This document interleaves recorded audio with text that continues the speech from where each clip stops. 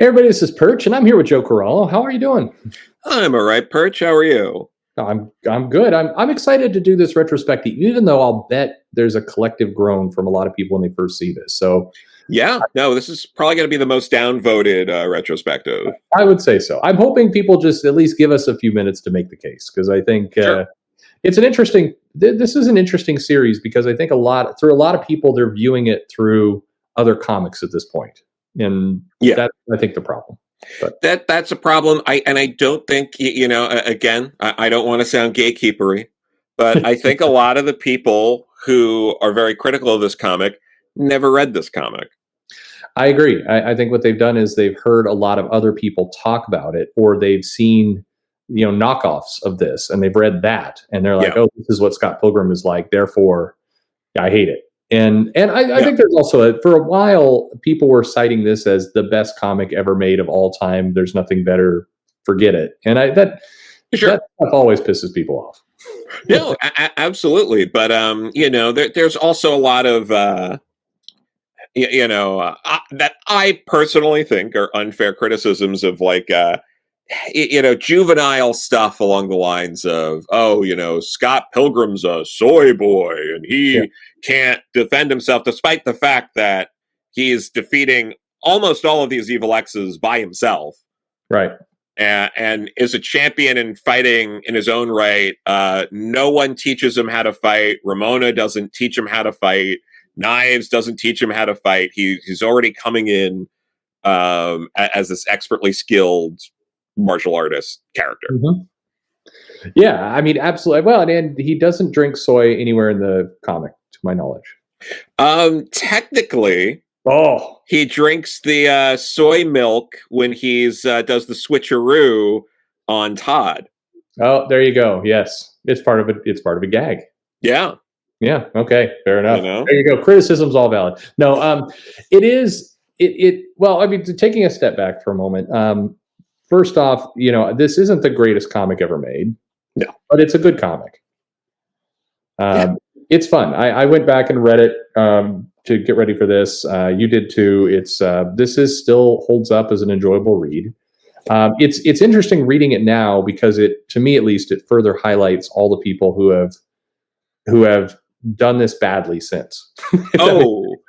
Oh yeah. I mean, I don't have the exact timeline in front of me, but I think when a lot of people look at this, they also think of like Cal art style and things like that, pop up, and like this, like American anime kind of approach, like the chibi style and like stuff like that people talk about. A lot of that kind of stuff gets thrown around when talking about this, but like in a lot of ways, and this, I don't know if this is going to sound like a compliment or not, but Brian Lee O'Malley in the early mid 2000s, when he was launching this book, it feels like kind of what Kevin Smith was doing in film in the early 90s, where people were picking this up like for a mainstream audience. Yeah. Because it happened to get picked up by the mainstream because this book sold really well, which we're going to get into. But it was like when people's minds were blown that they were watching Clerks and they were making Star Wars references. Mm-hmm. And then they pick up this book and they're like, oh my God, there's these indie rock references. There's, they're making Zelda jokes and things like that. This is incredible. I've never read a comic like this. Not to say there weren't comics doing that before, but they didn't get the kind of traction to that generation that other comics did. Scott Pilgrim's finest hour. This is the book signing line for Brian Lee O'Malley. This is amazing. We're coming up on the beguiling right now. This is pandemonium. This is the best comic book ever to be released in the city of Toronto.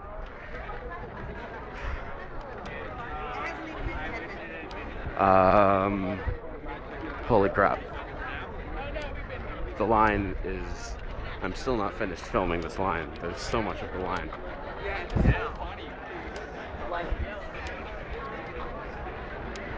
Line. We're almost there.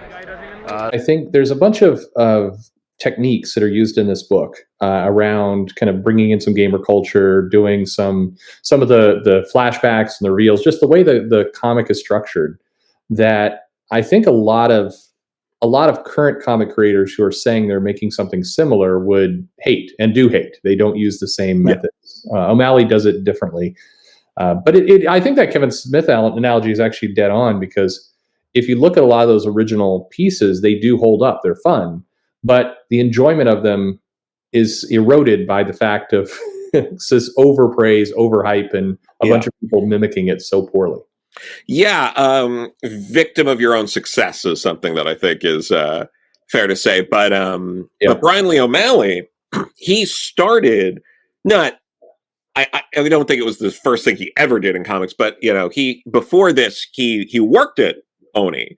He was like I think he did some like backgrounds, cleanup art, like lettering, I believe. Yeah, he also lettering. Like he was working in production for Oni, which got him the opportunity to pitch this book.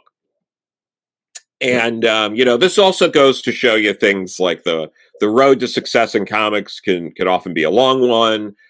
There's, no matter what anyone tells you, there's a lot of luck involved. Yeah, for sure. Yeah, because I mean, he was in the right place at the right time to pitch an idea that was right for this particular publisher. Keeping in mind that Oni didn't really put books like this out beforehand. Like they were still trying to figure out what they were back in like 2004 when this was first coming out. He had worked on Hopeless Savages, Ground Zero, which people would not think of as O'Malley. I think it was clear he did it, but that is not this kind of style. So. No.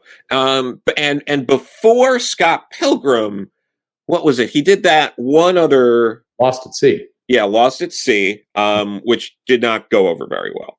No, it's funny actually. It didn't sell. I think it made it more of a struggle for him to get Pilgrim done. As I recall, he was seeing interviews of his. He talked about how that almost set it back a little bit. Now with his success, Lost at Sea is selling quite well, but it's all because he made his name with Pilgrim. Yeah, and it took till it was at least like volume 3, I want to say, before it was getting any traction at all. He was basically struggle. He was a struggling artist for a bit. It took it was like the 4th graphic novel he did with the 3rd volume of Scott Pilgrim before I think he really started turning a profit. Yeah, and Scott Pilgrim took 6 years to make as well, which. Again, to the narrative I think people have put out there of the Cal Art style and kind of this whole environment around this type of book, there's this perception that it's done over a weekend. There's not a lot of work involved, and maybe that sometimes I think that is true, sometimes it's not. But this book took a lot of time to make, and again, when you go through the pages, it isn't the Cal Art style. It's a different. It's very different, and I think. He actually does have a lot of detail. It all goes back to the perception I think people have of this book is by hearing about it in other places and by seeing other books that have ripped it off. But I mean, he puts a lot of detail into the backgrounds and everything else. It's the backgrounds are mostly photo referenced.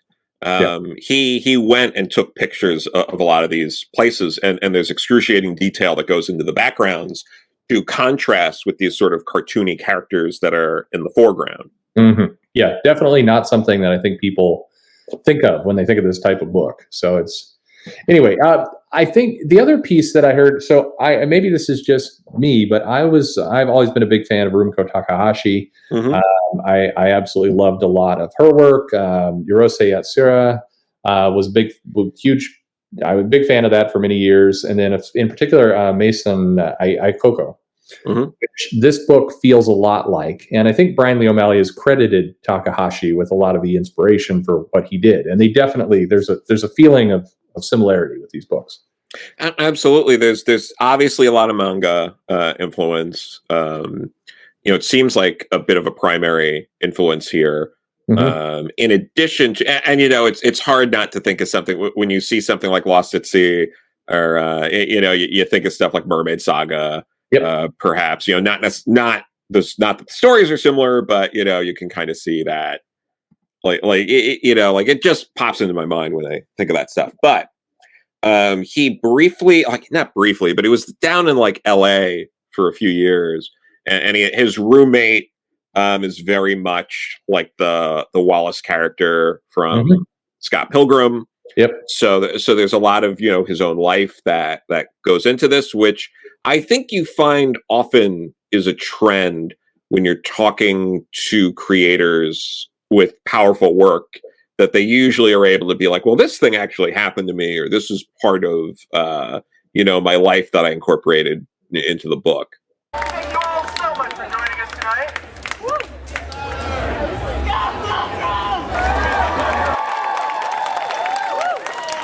And to her right is Mr. Brian Lee O'Malley.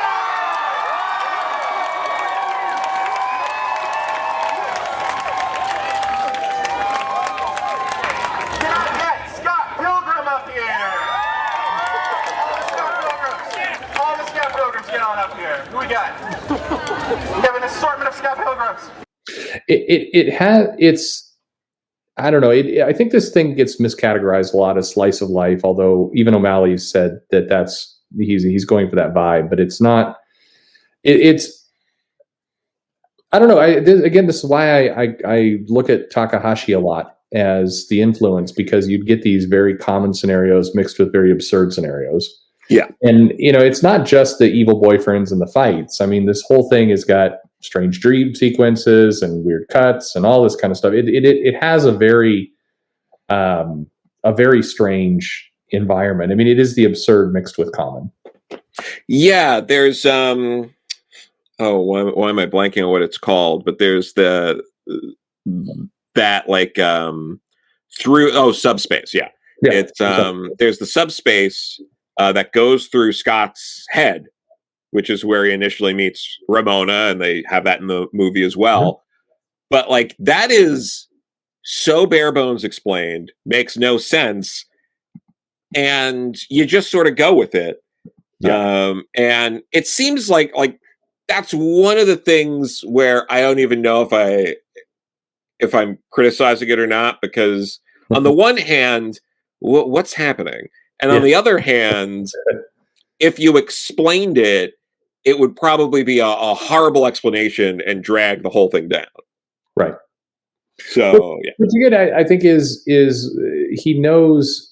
I mean, to his credit, I think he knows what to explain and what to just leave as being weird. Yeah.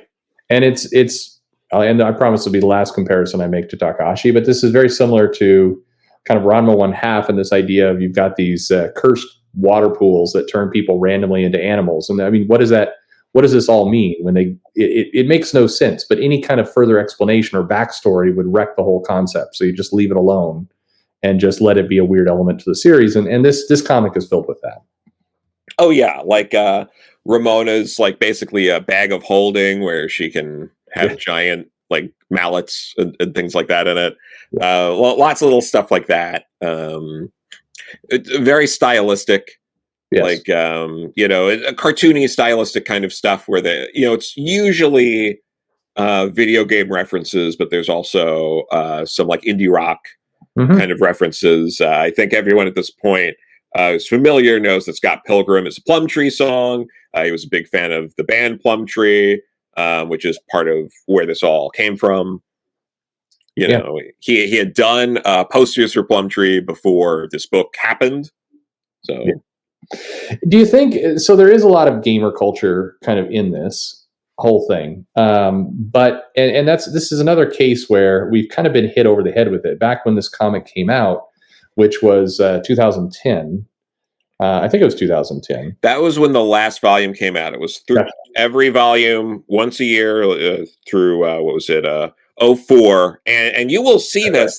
Interesting things to note is the world changed a lot between 2004 and 2010 when the last book came out, to the point where just interesting notes are the characters use the R word in all the volumes except the last volume. They stop. Yeah. And that's kind of following that trend of where, it became less and less acceptable. And then I think by that last volume, they sort of cut out using that word entirely. I think you also see, there's certain gay jokes and things like that I don't think that dwindles out. Yeah, they start dwindling some of these things out. So that's part of what makes it interesting seeing this book go across those particular 6 years. Yeah, the art style shifts a little bit as well. He starts using some different techniques around the outlines and just there's some parts that are definitely different. Yeah, I think some of the action towards the end too is a lot more explosive. Yeah, but it's interesting because again, it's that mix of slice of life where you might have a few pages where people are sitting in a coffee shop talking about their feelings, and then it'll be like 10 pages of pretty big panels or splash panels of Scott, and Matthew Patel or Lucas Lee or someone or Roxy just punching each other. Yeah, he's pretty, and again, it goes back to the art style. I mean, I'm looking at some pages here, and there's a very, very detailed building and a lot of complexity, and then you get to a panel where the focus is going to be on the character, so you get rid of all that. It's just he does a good job blending the art from panel to panel and using the space pretty nice. I mean, I think that he just has a good way that he structures and flows this book. And again, it's one of those cases where it's a relatively tight product that I think people have seen maybe a panel or two and not actually read the book and perhaps judged it very harshly as a result. Yeah, and there's other little things too, like for anyone who might be familiar with the movie and didn't read the books, the relationship between Scott and Knives is definitely more intimate in the books, but that's their relationship's mostly delved into in like the first 2 books, right? And then it's sort of we really transition to Ramona. I think he breaks up with Knives in the second book. Yep. And yeah, so you have that going on, and then by the time they get to the movie, they don't kiss or anything like that. Really, like not like passionately, but they kiss passionately and things like that. And in the books, like Scott looks, it's cartoony, and Scott's like, "Whoa, what's happening?" kind of stuff going on, but it's still like sloppy kissing and stuff like that you don't see in the movie. And again, I think that also plays to a lot of the changes we were going through in what's acceptable and what's not, and the idea of having Michael Cera at that point in his career making out with a girl who we're supposed to believe is 17 was probably not okay. Yeah, that's true. It's funny because the movie I know I'm probably making everybody confused and hate it, but the movie is also not bad. I'm not the biggest Michael Cera fan, but I came to him from Arrested Development. I love that show, so I get enough of kind of that feel to it. I think they do reasonable job of kind of recreating this comic, but to the credit of a lot of people who hate even the very mention of Scott Pilgrim, the conversations around the book and around the movie are often so obnoxiously terrible. I'd hate it too. It's just you have to turn all that stuff off and actually read the source material.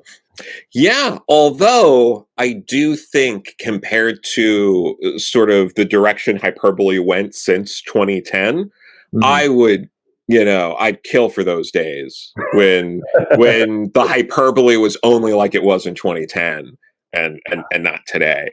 God, if this book had come out in 2021, we would have been it would be just the worst. Oh, absolutely. But, part of the other thing too is a lot of people who are upset about this book and all of that, or not upset about this book existing is the wrong word, but it's just like annoyed that it exists and thinks it's terrible, are also a lot of people that are very particular on like the numbers and are quick to point out that certain books don't sell. That is not the case here.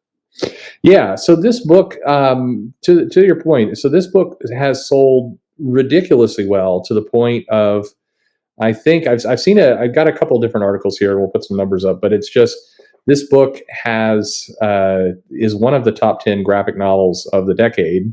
in terms of mainstream sales. In fact, I think I'm seeing different articles here, and there's some that cite it as the third best selling, which fits. And I mean, it does. In terms of raw sales, this thing stands up there with Watchmen and Dark Knight Returns and others in terms of books that are crossed over into the mainstream, have sold very well, continue to sell well, and are, I mean, there's a lot of current graphic novels, current comics that are being put out that come nowhere close to the trade sales of this thing today. Oh yeah. When the 6th volume came out, which was around the time the movie came out, which was also around the time the video came out with the Nana Monoguchi soundtrack, and like this movie came out with, you know, a solid cast, a lot of people that were known quantities, you know, and who have gone on to be in a lot of movies since then. You know, they actually, I think people will mostly know the character of Lucas Lee from those 2 Fantastic Four films. Yep. Yeah. The Human Torch. He was the Human Torch in those movies. But you know, it's the synergy here, though, is this Scott Pilgrim is literally what every single person breaking into comics since 2010 has wanted. Yeah. They want a massively successful series of graphic novels that get adapted into a movie by a director as, like, you know, with it as Edgar Wright, and they want a hip retro video game to go with it. Like, that's literally everyone's dream come true. And it's worth noting, nobody's dream has come true. No. Yeah. However, the dream here, I mean, there are articles and all of that go over the fact that when Volume 6 came out, it immediately sold out of its initial 100,000 print run. Yep. And was rushed to an additional 50,000 print run. If you put that graphic novel, not a floppy, that graphic novel, even back in 2010, I imagine at 100,000 copies, it would have been a top 10 selling floppy the month it came out. Oh, for sure. Yeah. Because I just went through it. The sales of Scott Pilgrim, if you remove the anniversary issues and the 25-cent issue, they exceeded The Walking Dead by a hearty margin, actually. Yeah, it's so much. It was just so successful by the time they did that rushed reorder of 50,000 copies, all 6 books combined had moved 1 million units. Yeah. You know, and it's all done, you know, by Brian Lee O'Malley. He had assistants and other people working on it, but that's all, those royalty checks are all going to him. Yes, exactly. You know, for those million books sold. So, and since then they've done, you know, the hardcover, colorized versions. They've recently put out another, like, 2-in-1 versions. So it's the 3 books instead of 6. They keep pumping these. They keep finding new ways to make money off this. If you went to a con back when cons existed, even in 2019, if you were at a con that Oni was at, Scott Pilgrim's prominent. Yeah. You know, and this a property that there hasn't been new material for in 10 years was still a prominent thing they pushed at conventions. To put it in some perspective, you were kind enough to kind of pass the link along, and just citing the selling list of Amazon. The only thing that's beat Scott Pilgrim in the last 2 years consistently across, you know, the different months is Watchmen and the Marvel Encyclopedia that is tied into the MCU. Those are the only 2 that it's beaten all the rest in terms. And today, this is 10 years later, these collected editions. And like you say, you go to Amazon right now, they've got what looks like dozens of different versions of this book out to buy. It's nuts. The video game was just re-released about a month ago on the Switch. It sold 25,000 physical copies, which was more than double what they thought it would be for a re-release. This is a new game. Yeah. And so the sales are there, but as you mentioned, like, it is the dream of everyone to try and replicate this, and yet nobody has. Yeah, it's crazy. And I mean, like when we think of like rock star creators, a lot of people think of, like your Robert Kirkman's at, Mhm. his prime, and Mark Miller's, people like that. Mhm. We went through and we found, video footage of signings that these are lines wrapped around city blocks. Yeah. These are packed bookstores Yeah. of people who are desperate to meet Brian Lee O'Malley. None of the movie people are there. This isn't like, oh, Michael Cera and Edgar Wright are here, and oh, by the way, we found Brian Lee O'Malley at a coffee shop and dragged him over here. These were people who were there specifically for Brian Lee O'Malley. They were happy the movie was coming out. They were excited to go see it, but they wanted to meet Brian Lee O'Malley, and that is unique. Very. No, there's some stories here about some cons that O'Malley was at and Stan Lee was at, and they note that O'Malley had a longer line than Stan Lee. And I know there's probably, again, a bunch of people hearing this that are groaning heavily at that, but yeah. Consider, I mean, it's this guy, relatively small amount of things he's produced, but it shows you how ridiculously popular this was at the time. Yeah. And I think it's in many cases, not to keep harping on this point, but it is much like in many cases Dark Knight Returns. Mm-hmm. This series would become responsible for a lot of very annoying knockoffs. No, it would be, and Brian Lee O'Malley himself would go on to do more work from here. Seconds, which actually is probably my favorite work of his. I agree. I like Seconds better than I like Seconds much better than Scott Pilgrim. It's a little more like, it feels more like a Miyazaki film.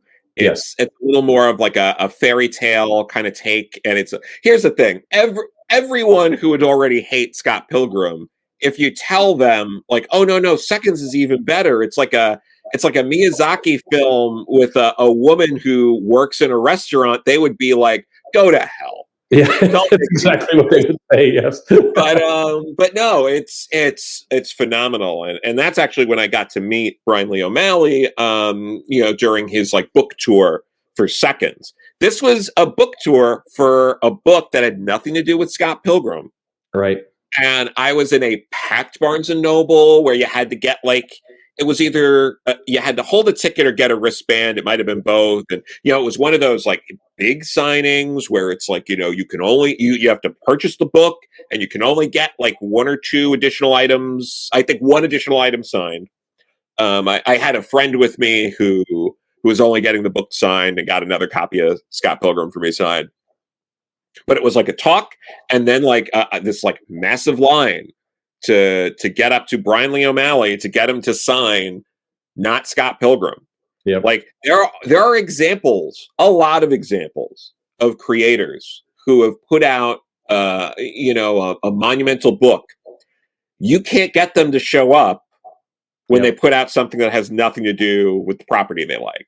No, absolutely. Absolutely. No, O'Malley definitely had that kind of draw. He does have another book he's been working on for a while, this Worst World, which that's been going for 2 or 3 years. Well, no, this was in 2016. He said this thing is coming, and we still don't know when. But yeah, I mean, he was working on Snot Girl at Image.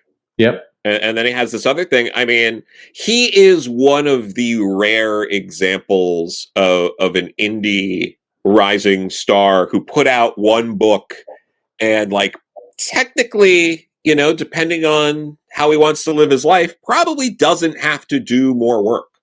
No, yeah, the royalties alone off of what he's set. Yeah, he's in a good place.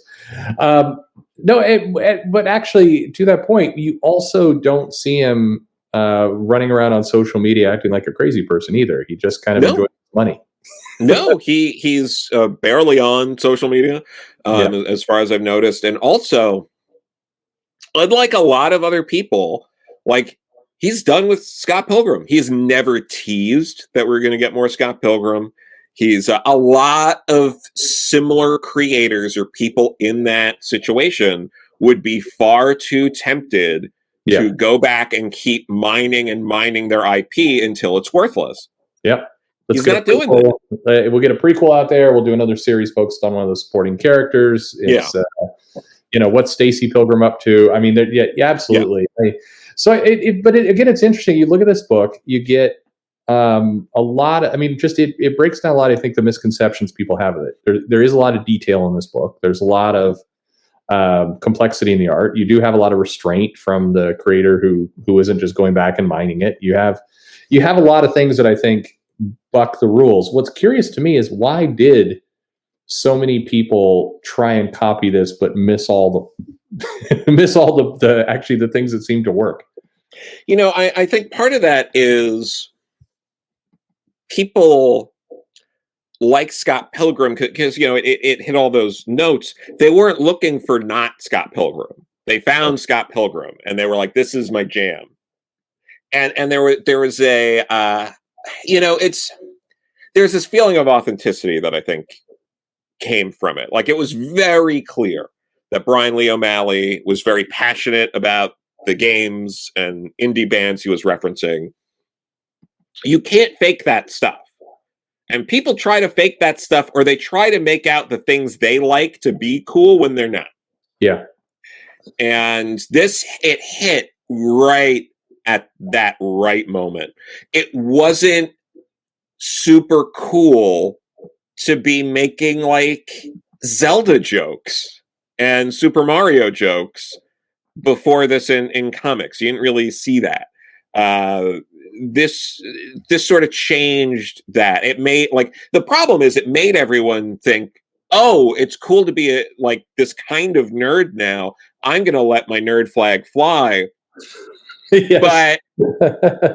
But once you've seen it done, you can't replicate the first time you felt like you connected to a work like that.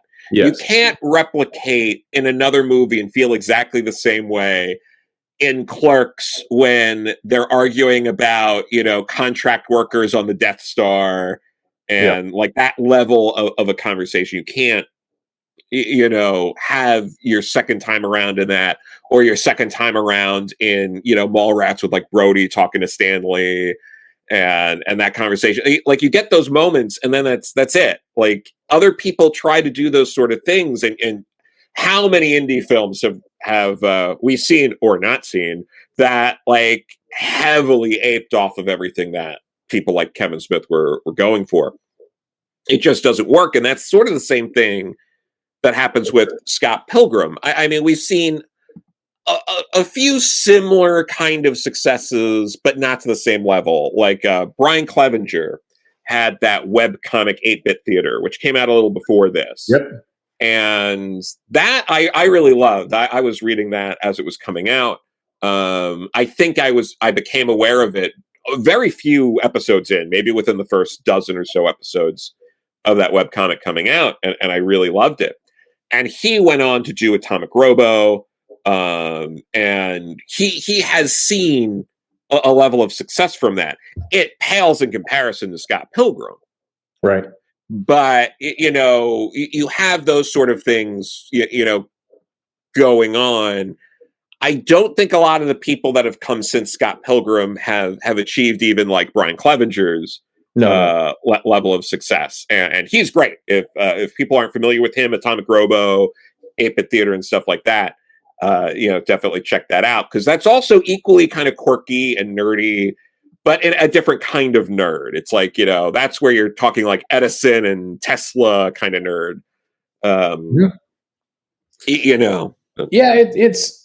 It's an interesting book because the gamer references seem authentic. A lot of the stuff that came later seemed less so. You're right. You're exactly right. And a lot of the things that were done when he was making this book, Zelda references and one-ups and everything else, nobody was doing that. It definitely was alt nerdy kind of content. And but I'm imagining a lot of people who came to this book came to it after it was popular, after they had probably seen a couple of the knockoffs, and then it's annoying at that point. You don't have that same experience. I think a lot of parents are going through this right now as they're desperately trying to get their young children into Harry Potter, and they're discovering that their kids like it like not even close to what they thought. Yes. Years ago, it's like, oh, this isn't good. Some things are just meant for the time period they're in, and this feels like kind of one of those. Like you have to. I think you'd still enjoy it if you're coming into it new, but you have to ignore a lot of what's going on in the background sense. Yeah, I mean, this also came out around the time, like, what was it? There were some other web comics. Like, web comics were the only thing you could get anything like this at this point. Right. You had, like, Mega Tokyo was another web comic around this time that had some gamer kind of references. I think that we were still fairly early, but I think it existed for a little bit, was Penny Arcade. Mm-hmm. Yep. But again, all of this was webcomic stuff. This wasn't like a manga type book you could pick off the shelf. Like this, it engaged a wider audience, right, and a different audience. And you had like other nerd culture stuff, like really, like this is where it was really coming and rising. Like I think this is also right around when we had like the rise of like Felicia Day and the Guild. Yep. You know, stuff like that. Like this was an interesting phenomenon that I think Scott Pilgrim, you know, came out of and excelled, and in a lot of ways, you know, outside of maybe something like Penny Arcade, because we can talk about the PAX conventions and how successful they are. But in terms of publishing, in terms of creating a franchise, Scott Pilgrim is the one that really, you know, stands above it all. I can't quite put my finger on it, but I think Brian Lee O'Malley, much like Rumiko Takahashi, they have the ability to tap into pop culture in a way that other comic artists don't. They're still telling their story, but they are able to be maybe savvy enough about what's going on in the marketplace he did successfully hook on to a lot of other things that are kind of bubbling under the surface and getting popular, and harness it, kind of leverage it. And I think that's where it was so successful, because it was able to, it was a mass market appeal book. At the same time, I think that Scott Pilgrim works for Scott Pilgrim. It works for this type of book. What's been perhaps frustrating, and I think, again, probably the source of a lot of irritation from people when they think about this property, is that this style is not what works for, say, Marvel Comics or DC. You don't take the Scott Pilgrim style and say, let's do Batman with this. It doesn't fit. Or it takes it takes a very skilled writer to do that in a very different type of story. Yeah, that's not to say, you know, they didn't try a bunch and fail miserably. I remember it was, I want to say the Gillen McClevey Young Avengers #1, they had the Brian Lee O'Malley variant that they really pushed. Yep. And even for the omnibus, they put out, like, it might have been the direct market variant was the Brian Lee O'Malley cover. Yep. And, you know, Young Avengers, despite the fact that I enjoyed that run and I enjoy those characters, is not Scott Pilgrim. And if you enjoy Scott Pilgrim, you're not necessarily going to enjoy Young Avengers. They're very different books. And I think that was a real misfire on Marvel's, you know, part. Despite the fact that I enjoyed both books, that's not like, you're not, I mean, as much as I enjoyed those things, like that book didn't sell a fraction of anything close to what Scott Pilgrim did. Absolutely. I think the title people bring up a lot is Squirrel Girl, because I think even some of the creators have pointed to Scott Pilgrim as being kind of the inspiration behind that book, and kind of a lot of the sense of the humor and things they were going for. But again, I just think there's too many reasons why that's not going to work over there. Squirrel Girl aimed at a different audience. It's aimed at a different market. It's an ongoing. There's just, you can go down the list of a lot of reasons why it's a completely different property. Yeah. And so, you know, if, for example, you tried Squirrel Girl, you disliked it, and you heard, oh, this got its inspiration from Scott Pilgrim, try and erase that from your brain and pick up Scott Pilgrim and try it again. Sure. Because we'll discover, and it's actually fascinating, you discover a very, very different product and a different story and a different feel. And I think you're kind of hurting yourself if you keep those tied together. You're missing out on some things. No, absolutely. But another part of this too is a lot of times we talk about how, you know, like Joss Whedon dialogue Yeah. has like, you know, like, oh, he ruined comics forever because everyone's aping off of Joss Whedon. I would say they're not. They're aping off Brian Lee O'Malley and Scott Pilgrim. A lot more. Yeah. I think it's a little both. I think the Sure. quippy, or maybe they're just doing Joss Whedon poorly, which is quite possible. Sure. And arguably they're doing Scott Pilgrim poorly too. I think. Yeah. I think it's the stuff that's irritating people more is more aped off Scott Pilgrim. Because we can also make the argument that Joss Whedon's writing was really just aping off of Peter David. Like if you read Peter David's Hulk and the original X Factor run, he was doing all that quippy stuff well before Whedon. And, you know, and I think if you want to see that done right, more recently, you check out Peter David's X Factor Investigations, because there's a lot of fun, quippy dialogue in that, but it's good. Yeah. So, but I think what annoys people is less. It's not quite Whedon dialogue. Like one of the lines I think that, you know, because it was in the movie, that people think of when they think of Scott Pilgrim is when, you know, when Kim says, you know, if your life had a face, I would punch it. Yeah. That's the kind of dialogue that's like leaked into, I think, a lot of what people are trying to do in indie comics, and even some people in Marvel and DC.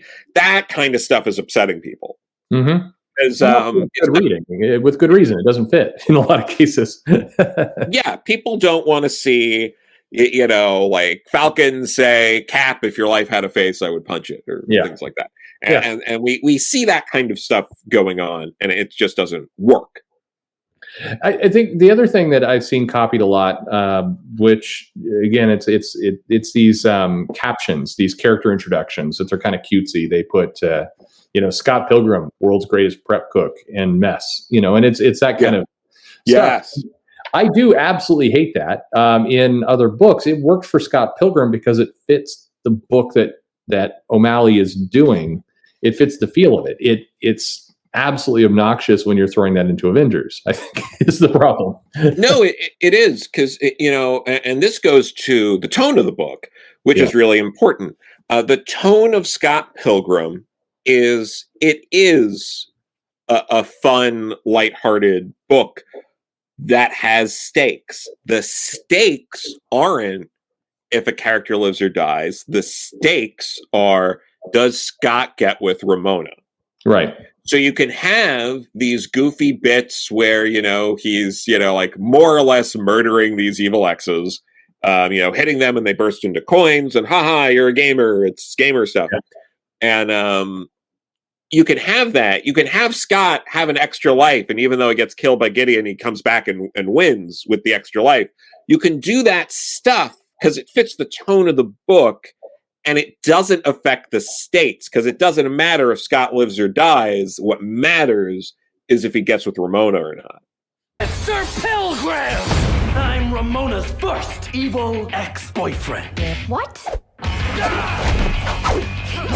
Wait, we're fighting over Ramona? Didn't you get my email explaining the situation? I skimmed it.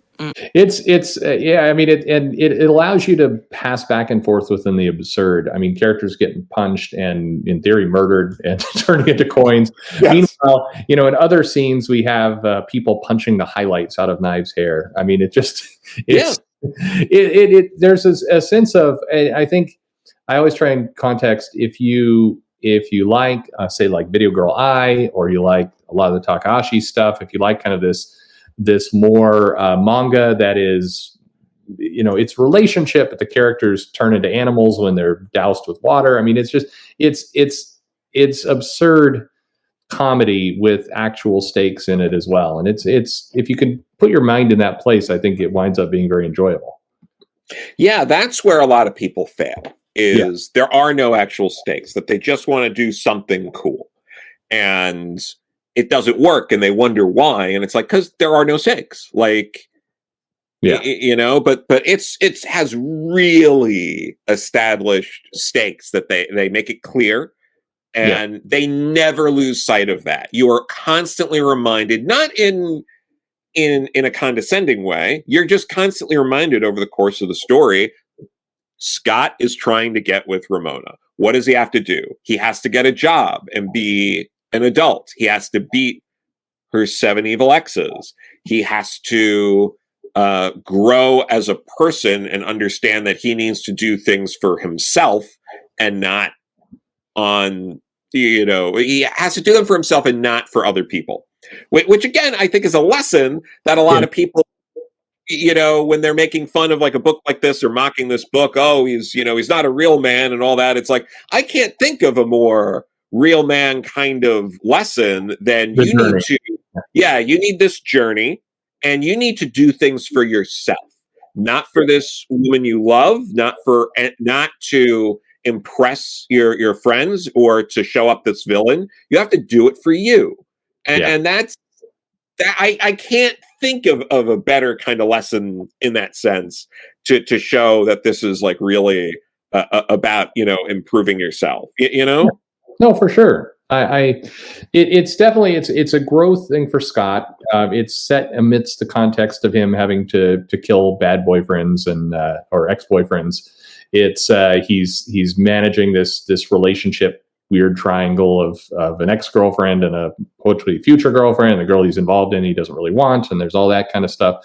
But it's and then these very absurd kind of races and contests and other pieces, and the fact that the vegan has superpowers. I mean, you go down the whole thing, but the journey here is Scott's. It's not about the supporting cast. I mean, supporting cast helps that journey along, and there are growth that happens there. But this is Scott's journey, and it's there's a lot of depth here. It's a perfectly solid book, and I feel like the people who really criticize this and the people who really love it often get it wrong. I'm with you. But building on that point too, again, it's laser focused storytelling. We don't deviate from Scott. We don't have weird chapters or a book that just goes into the life of, Stacy or the life of, Sex Bomb. It's laser focused on Scott. Everything's through his POV. They don't muddy up the plot where it's like, oh no, now Wallace got kidnapped and now I gotta save Wallace, but oh no, I gotta go on a date with Ramona. Like they don't muddy it up.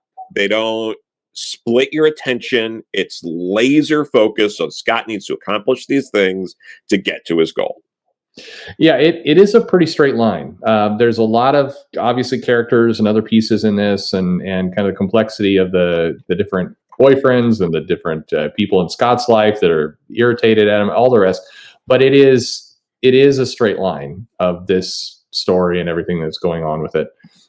They spend a little bit of time with how this is impacting Knives, but again, you never deviate to a different story. You never get a completely new, a chapter that has nothing to do with Scott. It's always centered on Scott. Yeah, absolutely. And they're able to tell the story where we really get to know these other characters, even though it's laser focused on Scott. Yeah. Like we really get a sense of who Wallace is through purely his interactions with Scott. We don't really see him interact without Scott being there. Right. Very briefly, but it's mostly his relationship with Scott is how we know and build up this character. And that's, sort of how it goes through the whole book is all these characters we know through their relationship, more or less with Scott. And that's just solid storytelling. Yeah, no, I think that O'Malley deserves a lot of credit for reading the room, in the sense of being able to create something, that was because I don't think this was accidental. I think there was a lot of luck involved completely. Sure. How God is popular as it is. But I also think he was placing the bets smartly to give himself the best chance of this book going big. I mean, I don't think a lot of this stuff was accidental. He knew when to steer away from a lot of silly nonsense and keep focus on what he was doing and make it a very packageable book. I mean, the pitch for this book is almost dead simple. It's, Scott is trying to figure out his life, meets a girl, wants to date her. Only problem is she's got these evil ex-boyfriends he's got to defeat first. What will happen? I mean, you've got your elevator pitch in about 10 seconds for this book. Yeah. That's going to make it much, much easier. And that elevator pitch is not something goofy like, it's a slice of life coming of age story. Then it has tarot decks and Dungeons and Dragons and some fantasy elements, and people learn their lessons. So, Okay, I don't know what that means, but you get a sense of this story is going to deliver you a beginning, middle, and an end. No, actually, I mean, we could horribly pitch this about it's a guy and he's a loser and he wants a girlfriend and he doesn't have a job and he lives with a roommate who's gay and he's in a band and they like Zelda and you could go ramble like that and then be like, no, pass, that's not going to work. Not interested. But and again, part of the luck here is like we said earlier, this really didn't start taking off till around the third book. So Brian Lee O'Malley already had a book that was more or less a dud with Lost at Sea, and then he had 2 more books before the third one, which took off. Anything could have happened to stop this. Oni could have said, you know what? After the first book, we invested in you for 2 books. We're done. Yep. Or Brian could have said, I invested too much of my time into 2 or 3 books. I need to focus on making a living and, something that might get quicker success. So I'm going to stop making these books. Mm-hmm. And that easily could have also gotten us to a point where this never happened. This could have been First Seconds Battling Boy from Paul Pope. Yes. Yes, it could have. It easily could have, which I think is something else that people would probably compare to Scott Pilgrim superficially. Because it's, it's a young guy in these t-shirts, give him powers and stuff like that. But do you think, because I read this originally in black and white. I'm back and read it again in a color version. I think the black and white was better. Do you have an opinion on that? Yeah, I mean, I think the black and white, obviously it's the original intention. I've read it in black and white. I've read it in color. Mm-hmm. I like both. It's whatever your preference is, whatever gets you to read the book. There's a couple of jokes that make no sense. They annotate it because, Ramona makes a joke about how she changes her hair like every week. And Scott says, oh, I didn't notice. Yeah. Exactly. Some of the jokes don't. That's one thing I think doesn't work is some of the jokes in color fail. Yeah. That is definitely true. Yeah. Some of the stuff with Envy as well. There's just jokes about the appearance and everything else that I think are cool ways to indicate that Scott doesn't have a good handle on things. And anyway. But I mean, it all depends on what you like. If you hate reading black and white comics, don't torture yourself by reading it in black and white. If you're a purist and you like reading black and white comics, read it in black and white if you can. I've seen what was it? I've seen Amazon reviews of the Complete Bone, like that compendium, and it's printed in the original black and white as it was intended. And you get tons of reviews being like, no one told me this was in black and white. And stuff like that. So yeah, just yes, it's But I think so. What about people who they haven't seen the movie? They've heard a lot of this is SJW bait, and I'm not going to watch the movie. I'm not going to read the comic. Where do they begin? Would you suggest they try the comic first or the movie first? I'd say the comic because the comic, is definitely less like. I mean, you don't have to deal with Michael Cera. In the comic. And the comic, it's not nearly as SJW as people act like it is. It's really not. There are, again, it's this guy who's dating a girl in high school. Yes. He doesn't look good. He's not trying to be a good person. They're pretty savage about the vegan stuff. Like they really mock vegans. And that is not a hero in the book. That's not held up. A villain, one of the villains is a vegan, and the vegan is portrayed as being the dumbest character in the book. Yes. And he also, there's that whole bit where, going back to what we were saying before, where he really cracks knives in the face and knocks the highlights out of her hair. And he just says, I'm not afraid to punch a girl. Yeah. Like that's your vegan, everybody. Like, the vegan at one point gets held up by people pointing finger guns at him, and he's dumb enough to anyway. It's I think that it's again, a lot of people have copied this poorly. Yes. A lot of this stuff has made it into books that really shouldn't fit this at all. You do get you get a lot of different characters, you get a lot of different things, but this is a fun title. Yeah. It's the word. The key word is it's fun. When I read this again, I'm like, I remember why I enjoyed this. This is just lighthearted and it's fun and it's some silly stuff and it's there's some really detail and complexity to the art at different times. This is enjoyable. I can't argue.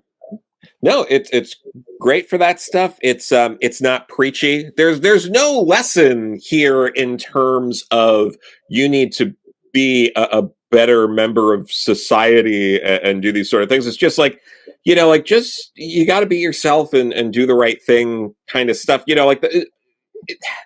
It's lessons like that. There's no preaching in terms of characters who are like getting on a soapbox or anything like that. The only kind of preaching is there are people in the book that will be like, Scott, you have to stop being such a miserable prick. Yeah. Yeah. Like, that's exactly the preaching. The women are not all intelligent. It's everybody has flaws. Ramona has flaws. Everybody is got issues. The characters, you've got multiple panels of Ramona with lots and lots of cleavage. There's just here. Envy Adams is portrayed as not being a good person. Yeah. Stacy Pilgrim, you're kind of left to your own devices, like if you like her or not. She's just this kind of like nosy kind of character. Knives is, this character is like, you feel bad. She's kind of been manipulated in some ways, but they also go out of their way to show that, Knives is also at fault to an extent. Once the breakup happens, no one made her become this like stalkery kind of character. No one tried to push her to decide the best idea was to try to challenge Ramona. Like it's complicated characters.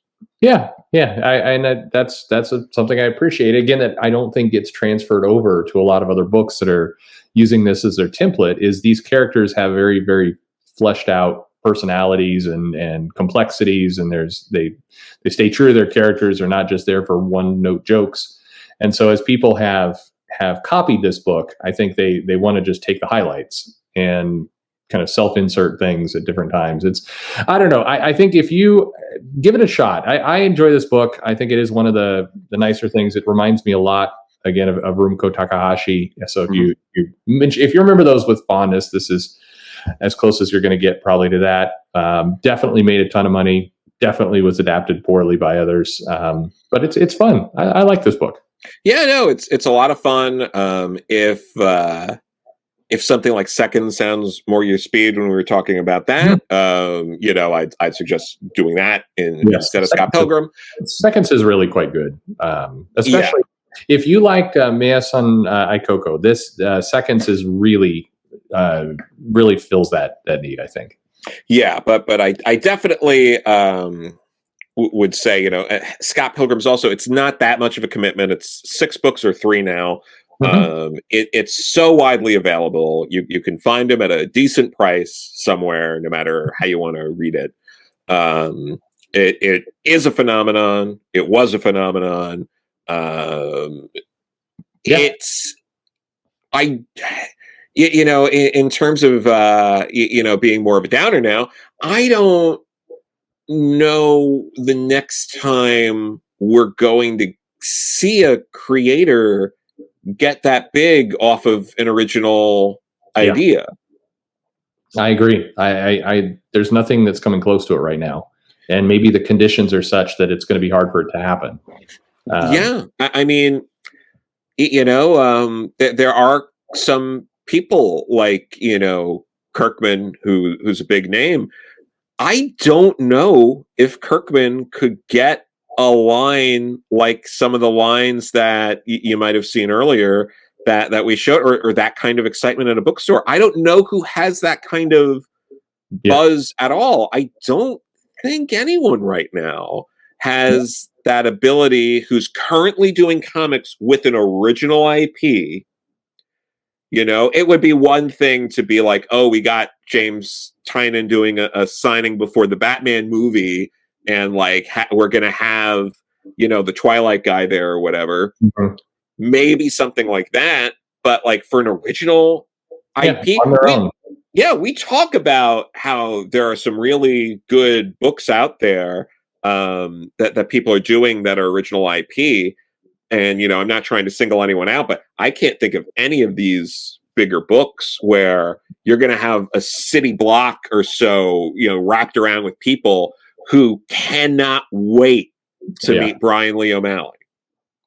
No, I mean, and definitely not for an original IP. I think Kirkman obviously has made it very big and the success of what he's done. But again, Scott Pilgrim outsold it in terms of the comic and the graphic novels. Yeah. At Marvel and DC, I mean, the biggest names. I mean, at Marvel, you have your Jason Aaron's, your Donny Cates, your even Jonathan Hickman. They're successful, they're popular, but they wouldn't get the kind of lines you're seeing in these videos right now. Yeah, not on their own. And that's with the benefit of having the X-Men behind you, or Spider-Man or the Avengers, what have you. This is something that came completely out of nowhere. No characters you knew. I mean, very, very, very popular. Very, that is kind of a downer. I don't know. I don't know if we can get this. I mean, I'm sure something like this will happen again, but the conditions are different now. I think it would be harder for this to happen. And I think if anyone's out there listening to this and wants to break into comics and is working on their own original IP, I think it's crucial you read something like Scott Pilgrim and understand how, you know, even if you're not doing a story remotely close to something like Scott Pilgrim, the way he's able to quickly distill characters and make people like them. Yeah. You know, there are people before that movie came out who are like cosplaying online, waiting to meet Brian Lee O'Malley because these characters are so fleshed out. And the way they're fleshed out is all through the lens of Scott and how they interact with him. And understanding how to do that in a comic is part of how you can stand out and be successful in this field. So that's great advice, and I think it's very true. You know, you may as a person really love Craven's Last Hunt. You and I both do. Yep. Very obviously a ridiculously different book from Scott Pilgrim, but if you're going to set out to create comics, I think you need to read. You need to read both. You definitely need to read stuff like this because of what you say. I think the ability to quickly translate a character. I think the kind of the intangible, the way to make a product that's going to be market savvy and you know appeal to a wide audience. O'Malley pulled it off. Again, maybe you sit here and you grit your teeth and you hate every page because it's not for you. You have to kind of look at it with a different eye of saying, why is it that he was able to make this go? Because he's been able to make this successful where nobody else is able to. Yeah, absolutely. And when you look at the sales, when you look at how successful this book was, it's very clear that the audience was wider than just people that absolutely already love this kind of stuff. Right. There is stuff in here for people who might not normally pick up these kind of books. Absolutely. I think the audience that I think this gets stereotyped as for are buying comics right now, but those are the comics that are selling in the 5,000 to 20,000 range. This book far exceeded that. So what was different? What was he able to pull off, and why was he able to get this communicated? Because the success was happening before the movie. The movies absolutely helped, and the games and everything that followed, but this title was selling. I remember with reprints and other things, this was selling in the Civil War numbers for a book at one point. Yeah. And just, you got to kind of, it's not that just all the SJWs came out and bought this one book and then left. that's it's silly on the surface. I hate that term. Absolutely. No, it's a terrible term, but yeah, if you've been putting off reading something like Scott Pilgrim and you don't quite get it or understand it, like it's an enjoyable book that understands characterization and understands how to leverage stakes appropriately. Mm-hmm. And again, beyond just reading it for characterization, understanding how to have your stakes matter, even if life and death doesn't matter, even if these other things don't matter. You need to create stakes that people can get behind and care about what's going to happen. And right now, we're in a world with the big two where everyone is very stupid and just acts like, oh, death never mattered, when it actually did not that long ago in big two comics. Oh, for sure. And even though it doesn't anymore because of the constant reboots and all of that, you still have to figure out a way to have stakes that people care about. And Scott Pilgrim, again, amazing job at life and death not mattering and all these other things and doing these silly sort of bits throughout this book. But the stakes are still high. Yep, absolutely.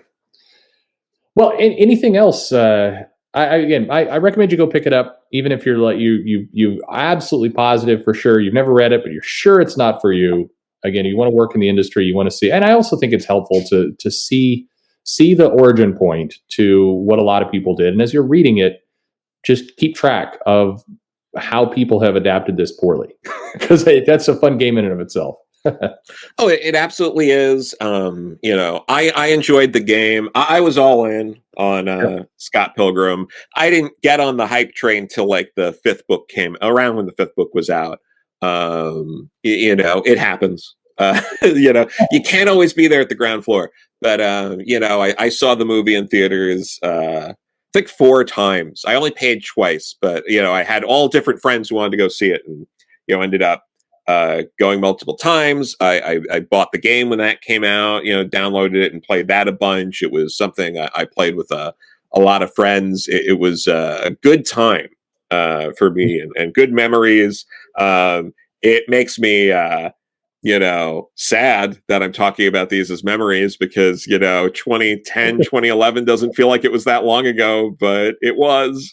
Yeah, sorry about that.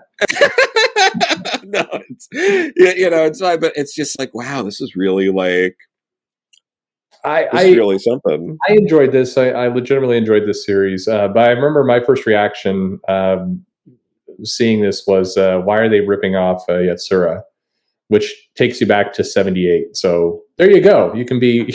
Yeah, there you go. You can go older and more pathetic, as I have. Anyway, well, good stuff. Joe, thank you very much for walking through this. Again, I hope people give it a shot. And yeah, what do you want to do next? What kind of book do you want to walk through next? No problem. There's a few things, because this was one of the early ones we talked about doing, and it just took us months to get here. I know we've talked about New Teen Titans. We're going to have to do that at some point soon. We have to do Titans. I still want to do Judge Dredd: The Cursed Earth. Yes. That's a really good one. There's a few other things that I know are going to come up. I'm trying to think if some other people have brought some other issues up for some of the Roy Thomas work over at Marvel, the both Spider-Man and Cap runs, I think. I feel like Englehart. I'm a big Englehart fan. I might, Avengers Defenders War, that being the first like real crossover. That's a great idea. I think would be, that I think would be a lot of fun. I definitely want to go over some of the, Mark Grunwald's Cap, and that's another guy that is, oh my God, it's just like, people always, you talk about Chris Claremont, X-Men. We also have to do Fall of Mutants. The Fall of the Mutants we've talked about doing for a while. We have to pull the trigger on that, and just that's an easy one. That's a nice quick one to do. So we definitely have to do that. But Grunwald being on Cap for about 11 years and editing it before that even. It's hard to find someone who had as long of like a consistent run on any character in like since the Bronze Age and forward, other than maybe like Carrie Bates on like The Flash. But I think Mark wrote more issues of Cap than Carrie Bates wrote of The Flash. I'd have to double check. It's close. Yeah, it'd have to be really, really close. If not. Yeah, those all sound great. So I'm looking forward to those. Thanks everybody for listening, and yeah, we'll do this again soon. Sounds great.